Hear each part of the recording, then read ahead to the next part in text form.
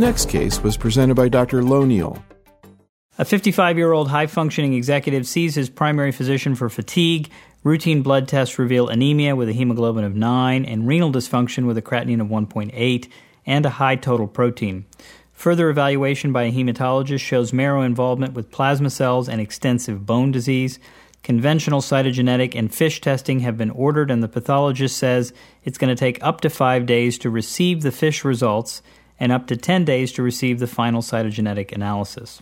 So I guess we asked the respondents, what would you do at that point? And the most common answer was just to go ahead and start induction treatment. And then there are others, a minority, who would want to wait for the FISH and cytogenetics. What was your thinking? So we actually, as we've talked about before, for a fit patient like this, we would offer RVD regardless. So we don't necessarily wait for the FISH and the cytogenetics to come back. So the bone marrow is tested for FISH. Right. But in this case, you went ahead and started them on treatment without the FISH or cytogenetics? Correct. And what treatment do you use? RVD. Yeah, well, that's kind of predictable.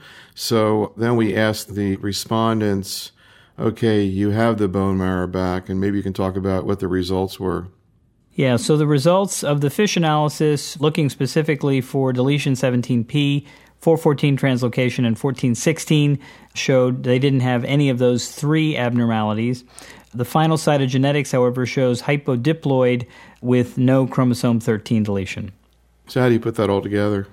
So a patient with hypodiploid myeloma is certainly a very, very concerning karyotype. This is a patient who clearly has cells that are dividing and thus has a cytogenetic abnormality.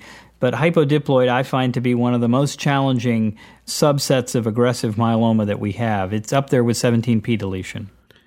So what happened then with the patient? So he did achieve a very good response following initial induction therapy. After 4 cycles, his stem cells are collected. He did, however, develop some grade 2 peripheral neuropathy following 4 cycles of therapy.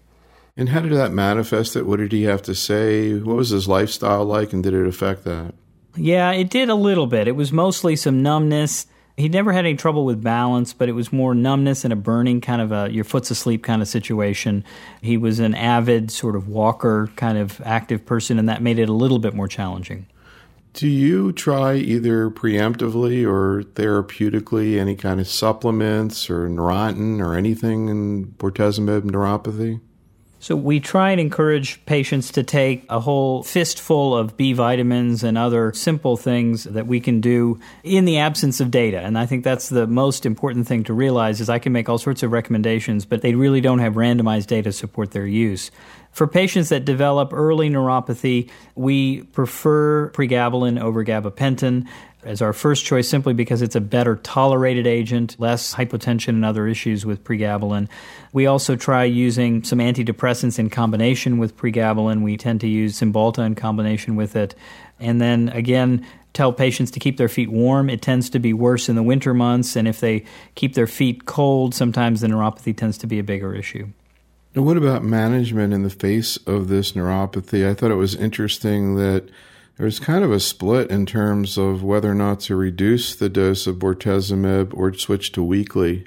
What are your thoughts about that choice, and what did you actually do? Yeah, so I think it's really interesting that in light of some of the weekly data in the older patient, this concept of rather than dose reduction, which is the standard Summit and Apex recommendations for dose-adjusting bortezomib, the weekly one has really started to come into play a lot more.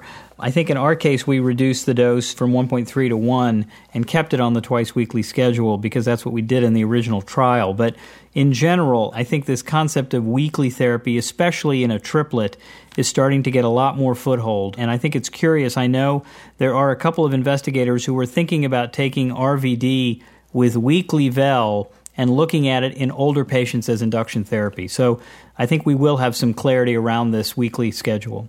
So what actually did you do with this patient at that point? So this one, with the neuropathy, we ended up going to 1 milligram per meter squared, reducing the dose and trying to complete out those 4 cycles. And what happened? It got better, and following a couple of cycles more, the patient decided that he was done with ongoing therapy, didn't want to come in to see us quite as frequently, and wanted to go on to have a transplant. So he had the transplant? Yeah, and achieved a complete response. What about the therapy at that point again, we asked in the survey, and it was pretty split about whether to use maintenance therapy. How do you think that through, and what did you actually do? I think that it was probably less split before this CLGB data started to come out. I think it was probably less likely that patients would receive maintenance therapy. I don't remember what I said on this case, but I can tell you, given what's here, with a patient with hypodiploid disease, this would be somebody for whom we would give maintenance therapy. And it would probably be some form of triplet therapy because of the risk of hypodiploid disease. Triplet therapy? What kind of regimen? So what we're trying to do in this situation, again, in the absence of data, so I'm not going to claim that this is anywhere near evidence-based, would be to use weekly Velcade, 3 weeks on, 1 week off, with lenalidomide given days 1 through 21, and then a little bit of steroids weekly as well. So what's his current situation? Actually, he's doing well. He's not relapsed yet. So he's about a little less than a year out from his transplant.